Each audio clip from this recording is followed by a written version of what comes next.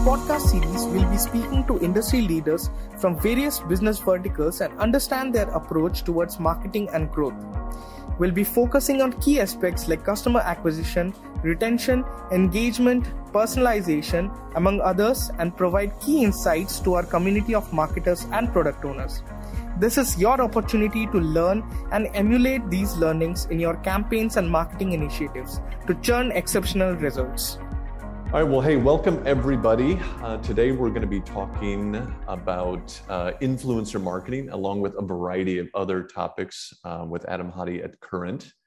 And I think that really to kick things off, while most modern and traditional banks and fintech brands have been trying to tap into the millennial and Gen Z demographic, Current is really one US-based mobile-only challenger bank that's not only hit the jackpot, but also really acquired the Midas touch in the process. So a little bit about Current as an app and as a brand. 1 million users they had back in June of 2020. Currently, they stand at 3 million users a year later. And it's really a testament to the incredible business growth observed by the challenger bank. Current has really observed about 100% growth in downloads with 120% increase in daily active users. And what we're going to talk about with Adam today is really about achieving this growth through its purpose-driven brand actions, unique functions, and obviously all the other things that you guys do that that's unique to you. So yeah, my name again is Aaron Magee. I'm the GM for North America for MoEngage, and I'll be your host.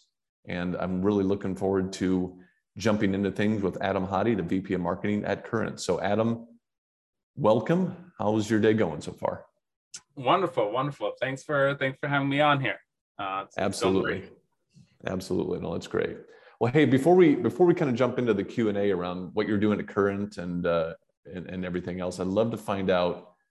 Talk to me. Give me a brief overview of your work experience so far. What's your day-to-day look like, and maybe share anything about you that you think the listeners would find interesting.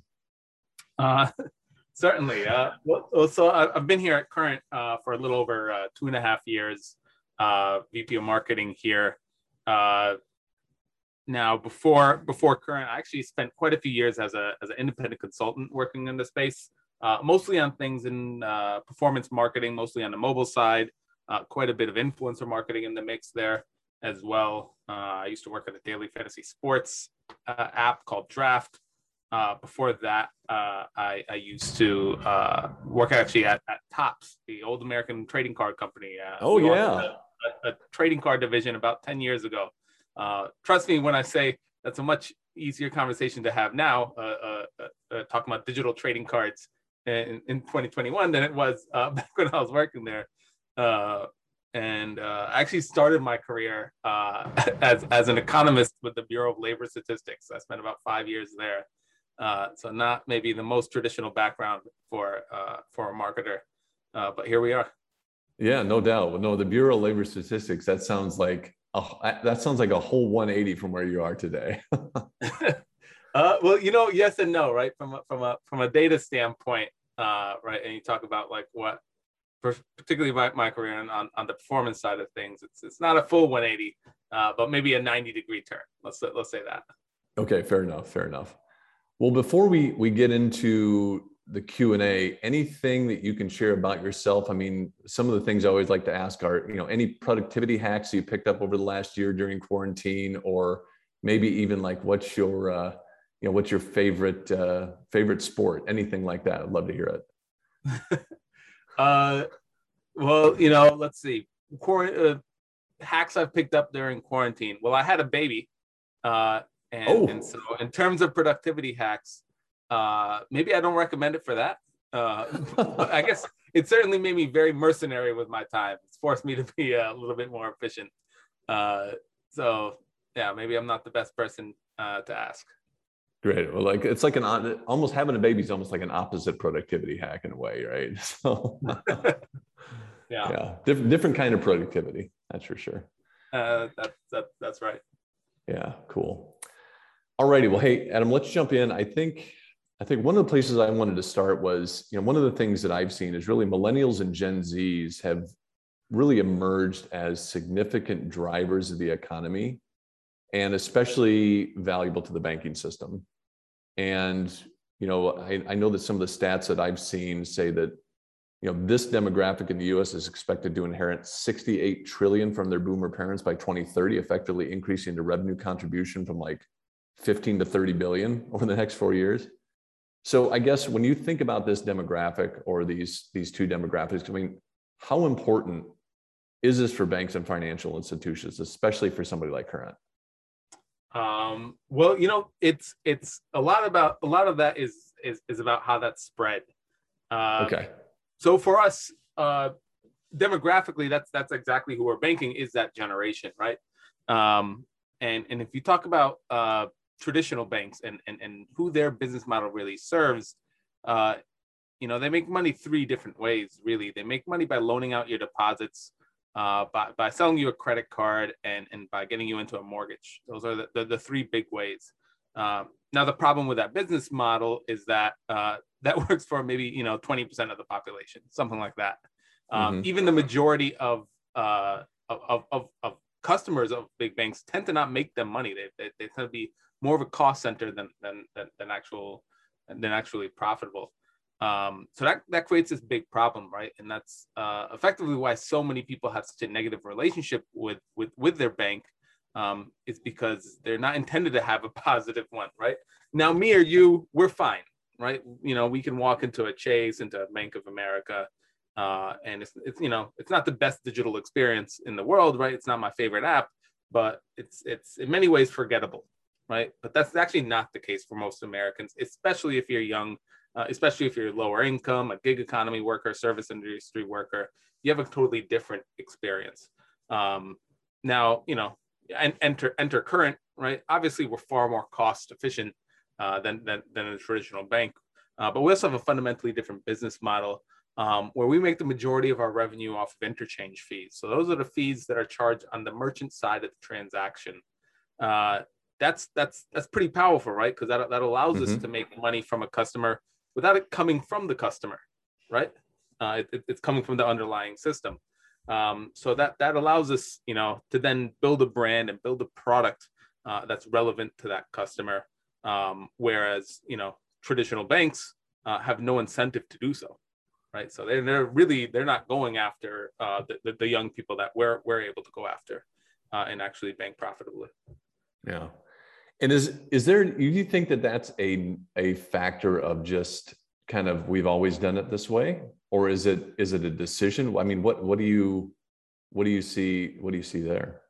Well, I mean, there have been changes. If you go back to Dodd-Frank and some aspects of like the Durbin Act, there's actually been regulatory changes in the environment now that's kind of accelerated this trend. But no matter what, right? You look at a brick and mortar bank. It's in many ways it's a very expensive luxury product, right? And it's somewhat funny to say in 2021, hey, we're banking but online, as if that's some really novel thing. Like you would think, hey, shouldn't have this transformation have happened 20 years ago? And the short answer is that the regulatory environment moves a little bit slower in financial services. And so this kind of opportunity is really only opened up in the last few years. Got it. Okay. No, that's helpful.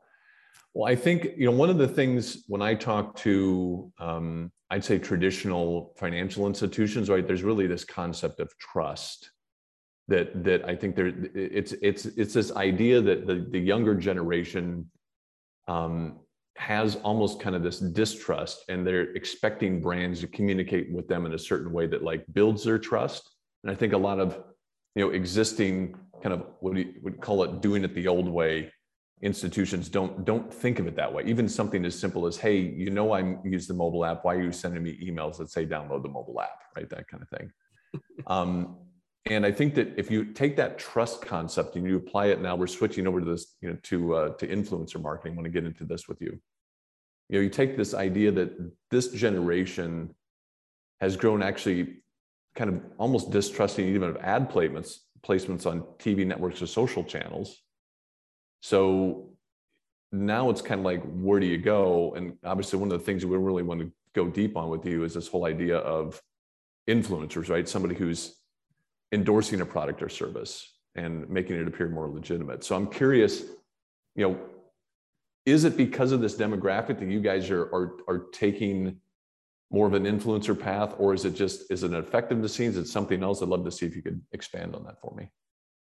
Yes, certainly. So trust is a really interesting topic, and yeah, it's imperative when you're talking about a financial product, right? And there's trust, and there's also security, which is maybe a subset of that.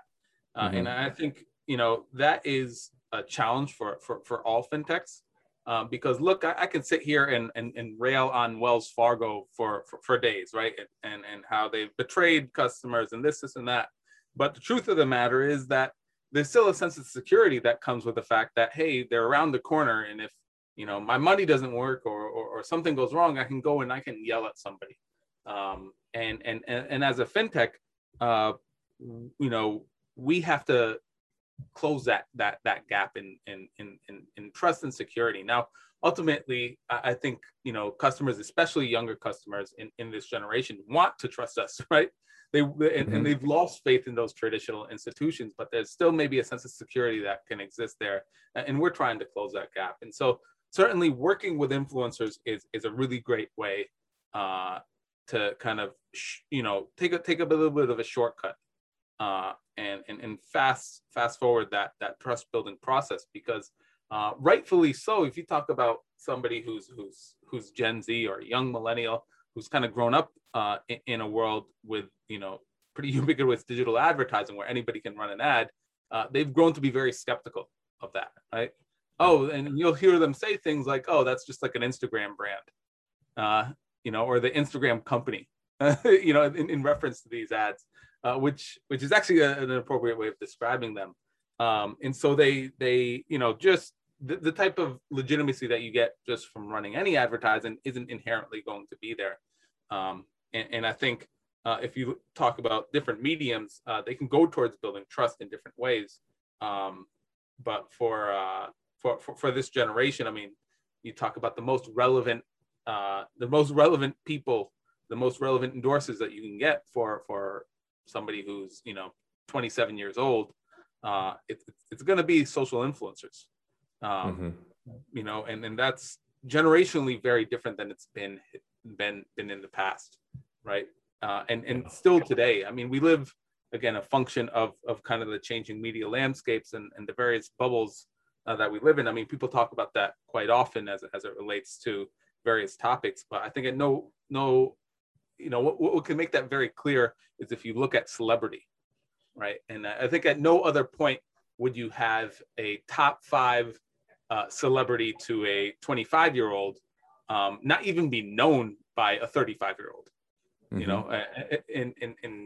maybe a 45-year-old doesn't even understand the medium, not to mention the individual.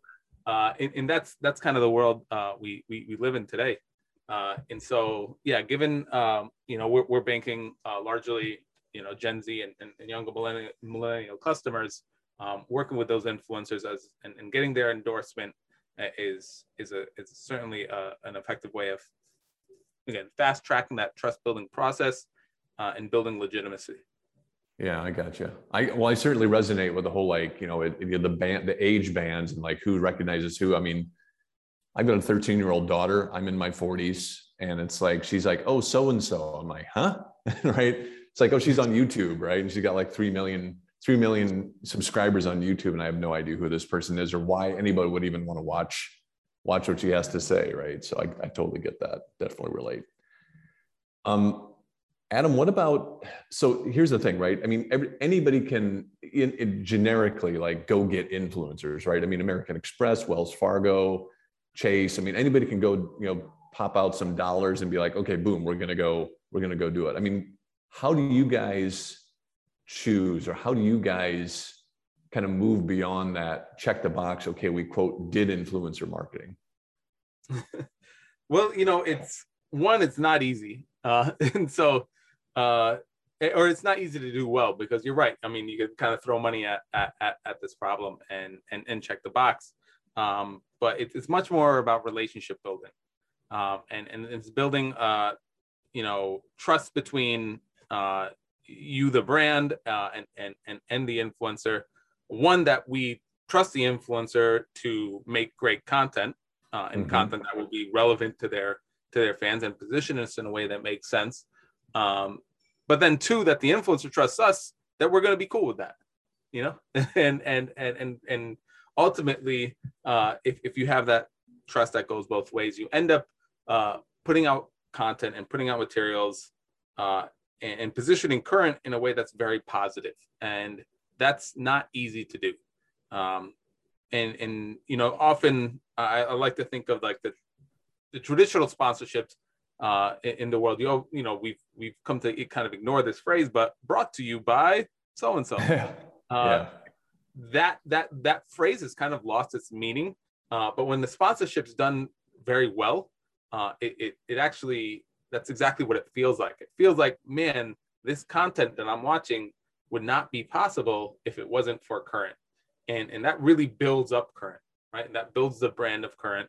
And it's exactly kind of how we want to be positioned.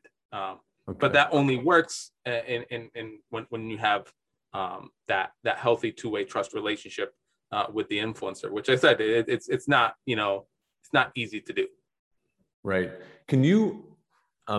We've got a couple of the marketing campaigns that you guys have done. So some of the ones I have here on my list are like the Hustle series, video episodes. You've got Souls in Focus, Beas and Leon, Who's Your Landlord? Can you either pick one or a few of those and maybe talk a little bit about, how you worked with them or what kind of outcomes you tried to get? I'd love to just see if you could go into a little bit more depth on some of those, talk about what they are and why you guys thought that they would be a good fit for you. Yeah, certainly. With actually the Hustle series is a good example of us, building in value for influencers and their fans. So a good example would be, we did a behind the scenes of video with Goddamn-Zo. So Goddamn-Zo's a YouTuber, big fan. He had a whole kitchen cooking episode in which, without rooting it, go look up Goddamn-Zo and you'll see the content yourself. But what we did is we actually sent a crew down there. We sent our own people. This was down in Atlanta, shot a bunch of behind the scenes footage, did a few extra things, and really made that video bigger than what it would have been without us. And then offered value on our own channels. So when Goddamn-Zo says, "Hey, go follow Current or go check out Current," there's actually relevant content. There's relevant materials there in which we're adding to the content, not taking away from it. Right? We're not like, "Oh man, Current, that's the company that's wasted my life, 60 seconds at a time or 30 seconds at a time." No, it's, "Hey, Current, they shot all this cool stuff and they made all this stuff possible." And again, that's actually content that lives on our own, which is different than the take that most companies would do when it comes to influencer marketing. Now that's one piece of the pie. For us, influencers are pretty. It's a pretty broad business strategy. It's not just a marketing strategy. It's become part of our product strategy, our acquisition strategy, our brand strategy, et cetera. Yeah, got it. Do you feel that, as marketers, right, a lot of times you get into the mode of, I'm going to pay to run a campaign, or I'm going to buy here's my insertion order, right? Boom, boom, boom. But it sounds like you guys are moving beyond that and saying, hey, look, we also have to provide value because, again, like you said, we can't take away. Is that the secret? Is it more complex than that? Or like really, if you can look for ways to do both, like, obviously have a commercial arrangement, also be adding value in addition to, is that kind of the 1 + 1 = 5? It's, that's a big part of the equation. I think being authentic is really important. And that having a true authentic understanding of a creator, of an influencer when working with them, not just kind of like surface layer, but actually getting to know their content, getting to know their fans, getting to know what makes them tick, what they want to get out of this. that's really important. And again, it's just hard to do that. It's not an easy thing to do. And I think it's, I don't know, a few years ago when influencer marketing was kind of taking off as like a fad, I'd say at the time. A lot of companies like dipped their toes in and tried it out and were like, oh no, this doesn't work, this doesn't make sense. And the truth is, well, one, for a lot of companies it doesn't necessarily make sense as part of your marketing mix. But certainly for many others, it's not something that's easy to do well, and you kind of have to dedicate the resources. And so there's a little bit of a chicken and egg problem that might exist there. Yeah, got it. I'm curious, if you were giving somebody advice who's like, sitting here listening to this and thinking like, I've been really wanting to do this, but I don't know where to get started. I mean, what's kind of the, Adam's easy 1, 2, 3 steps to get started, like to really, I guess, take a serious look at if, is influencer marketing for me? Well, I would say, number one, look at your audience, and see where they are. Right now, if you're going to tell me that, hey, your audience, you're selling, prescription discounts and your median age is 50, you're, influencer marketing in the sense in which we're speaking about it is not going to make sense for you. Your demographic simply isn't there. So you go and you find, hey, where is that demographic? And maybe that's, Facebook. Certainly it's Facebook, certainly maybe linear TV, right? And then maybe it's, about taking an endorsement from, somebody who is the most relevant person to a 50-year-old and putting paid media behind that on one of those channels. And that, that would be like the equivalent. Again, this isn't like, what we're doing here isn't new in a lot of ways, right? Celebrity endorsements have been done for, basically since advertising first. Well, since celebrities have existed, I'll say that. And so this is it's more so the medium that's changed and some of the dynamics, right? I'm able to, maybe the most important of that is kind of the direct relationships that can exist. These are influencers today, or I should say celebrities today, in many ways own their own access and own distribution to their audience more than ever before. You could argue, well, they don't own it. Maybe Google owns it, or maybe Facebook owns it, or maybe TikTok owns it. But they have direct access, right? There's not other middlemen involved here. And so it allows you to build far more interesting, complex, and ultimately deeper relationships in the way that it just hasn't been possible for many brands and historically. Yeah, I'm with you. Well, I think what's really cool too is it really gives marketers a canvas, right? I mean, because so much of it digital these days is about, optimization and A/B testing and like, look at your analytics every day and all that stuff. And while certainly that's important, we'll get into that in a minute. I think that it's what's also really cool is, there is a lot of again, just kind of like, sticky notes on the wall with this kind of thing. So it's fun to hear how it evolves. So Adam, as a follow-up to all this talk about how and what's worked, I mean, it does have to come down to, is it working, right? Is it showing results? So, I mean, today, how do you guys take a look at the impact of this kind of marketing strategy on acquisition, engagement, retention, branding? I mean, I'd love if you could talk a little bit about, hey, what do you pay attention to say, hey, it's working? And then, what kind of results have you seen? Again, sharing is whatever you're comfortable sharing.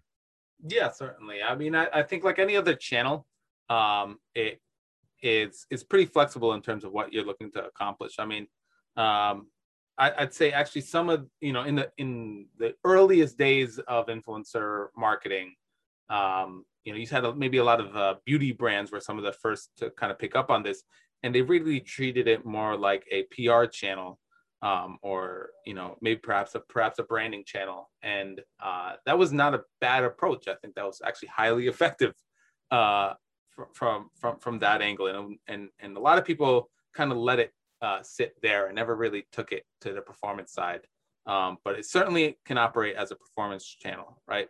And as a direct response channel.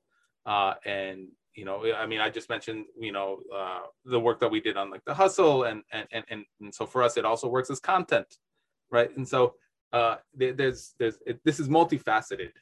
If you look at, for example, what we've done with Mr. Beast. Now, Mr. Beast, again, for your listeners, this is a little bit of what I was alluding to earlier in terms of demographics. There's not a 23-year-old in this country who doesn't know who Mr. Beast is, but many of your listeners may not know. He's effectively the largest YouTuber in the world. He's got something like 60 million subscribers on YouTube. We announced and we've a long-term partnership with him, and the integration goes far deeper than just acquisition.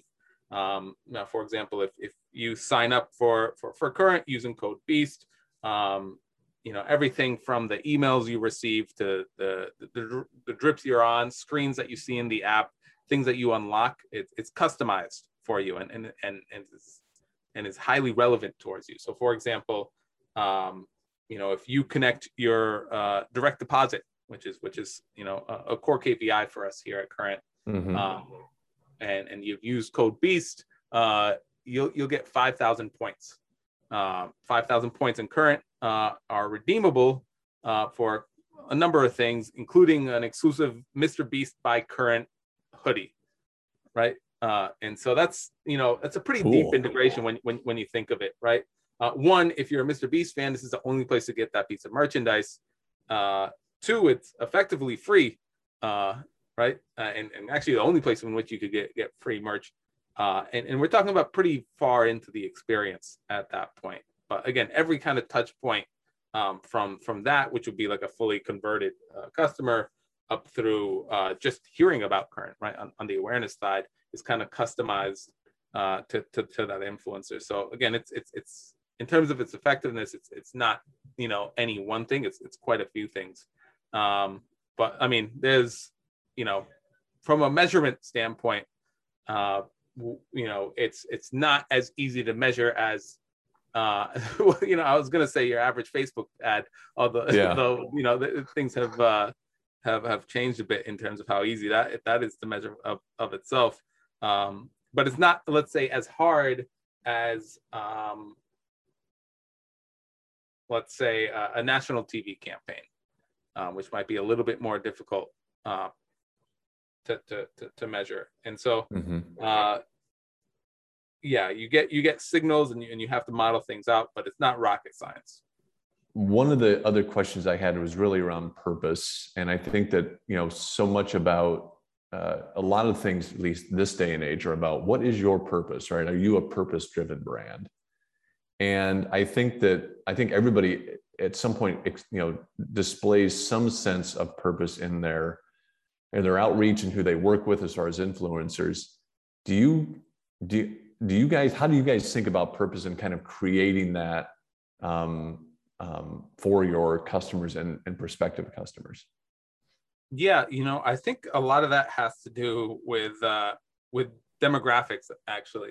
And if you think a little bit about Maslow's pyramid or a hierarchy of needs, right, and kind of where people are, I think for us and actually the influencers we work with, we're really proud of the fact that we're helping improve the financial outcomes of millions of people, and solving a real problem for them, and so that makes us proud. Now, people are not. There's no expectation here that our customers are joining Current because of that, right? That's our mission, and that's what we're proud of. But our customers, they're looking to solve their problems, right? Not other people's people's problems. And so for them, it's the fact that, again, we offer a product that's effectively doing that. And so that's our mission is to help them. Their mission should be to help themselves. Yeah, I totally get that. Oh, that's great. Well, Adam, as we start to bring things to a close, is there anything else you'd want to share with the listeners about, whether it be like, one big thing that's maybe worked for you in this journey, or any other words of wisdom or advice that you can kind of share with everybody as they kind of start thinking about how they get started? Yeah, well, the number one thing I would plug is the fact that I'm here in New York City enjoying this wonderful summer, actually in our office in downtown Manhattan. And so if any of this interests you, I would certainly, and again, shameless plug here, head to current.com/careers to check us out. We're hiring fairly aggressively. We're growing the business quite fast. I mean, you mentioned a few of those metrics, but hey, last fall we raised our Series C. About 6 months later, we raised our Series D. And investors don't give you that money to just sit on it. They give you it to grow the business, and that's a huge priority for us. So certainly marketers, product folks, really anybody who's listening, don't hesitate to reach out there. Awesome. Well, great. Well, Adam, anything else you want to share before we wrap? No, thanks for having me on. I mean, this is fun. Absolutely.